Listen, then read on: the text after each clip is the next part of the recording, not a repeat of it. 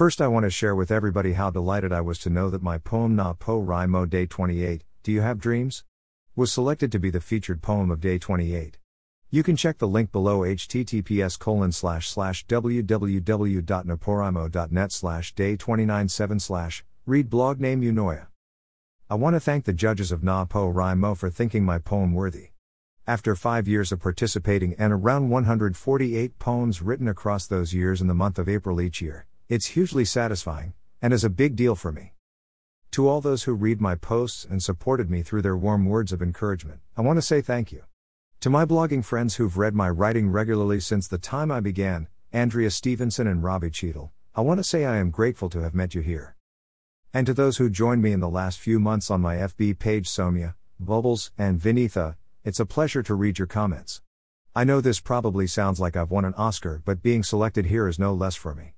It comes at a time when I needed it. The ongoing lockdown, the increasing cases and mostly my personal losses in the last few months have all taken a toll, making me doubt if what I write is indeed poetry. So, being selected is hugely reassuring. And now, for our prompt, optional, as always. This one is called In the Window. Imagine a window looking into a place or onto a particular scene. It could be your childhood neighbor's workshop, or a window looking into an alien spaceship. Maybe a window looking into a witch's gingerbread cottage, or Lord Nelson's cabin aboard the HMS Victory. What do you see? What's going on? Writing the poem would be easier if I had to write about what I saw from my window, now that we're stuck indoors and have been since what feels like forever. But here is mine for today, into the classroom window. Oh dear. It's that time of the year. When parents have to meet the teacher. I hope there's not going to be a lecture. To discuss my teen's future. I reached grade 9. Minutes ahead of time. In front of me, there is a line. Meandering like the Rhine. I move to the door to check the sign. If the classroom is really mine. Is the teacher even in? I wonder.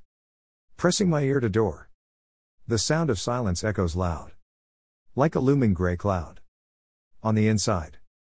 The shuffling of feet and impatience, on the outside. I stand on my toes to reach the window. In the classroom's wooden door. My nose stuck to the glass pane. I hope it leaves no stain. Hello. What do you think you're doing? I hear a bellow. I can see a blackboard, a table, a chair. Some books in the corner and duster somewhere. There's nobody in there. My finding I share, in return for a stare. Enough to scare. A bear. Copyrighted Smita, Vishwanathsblog.com. All rights reserved.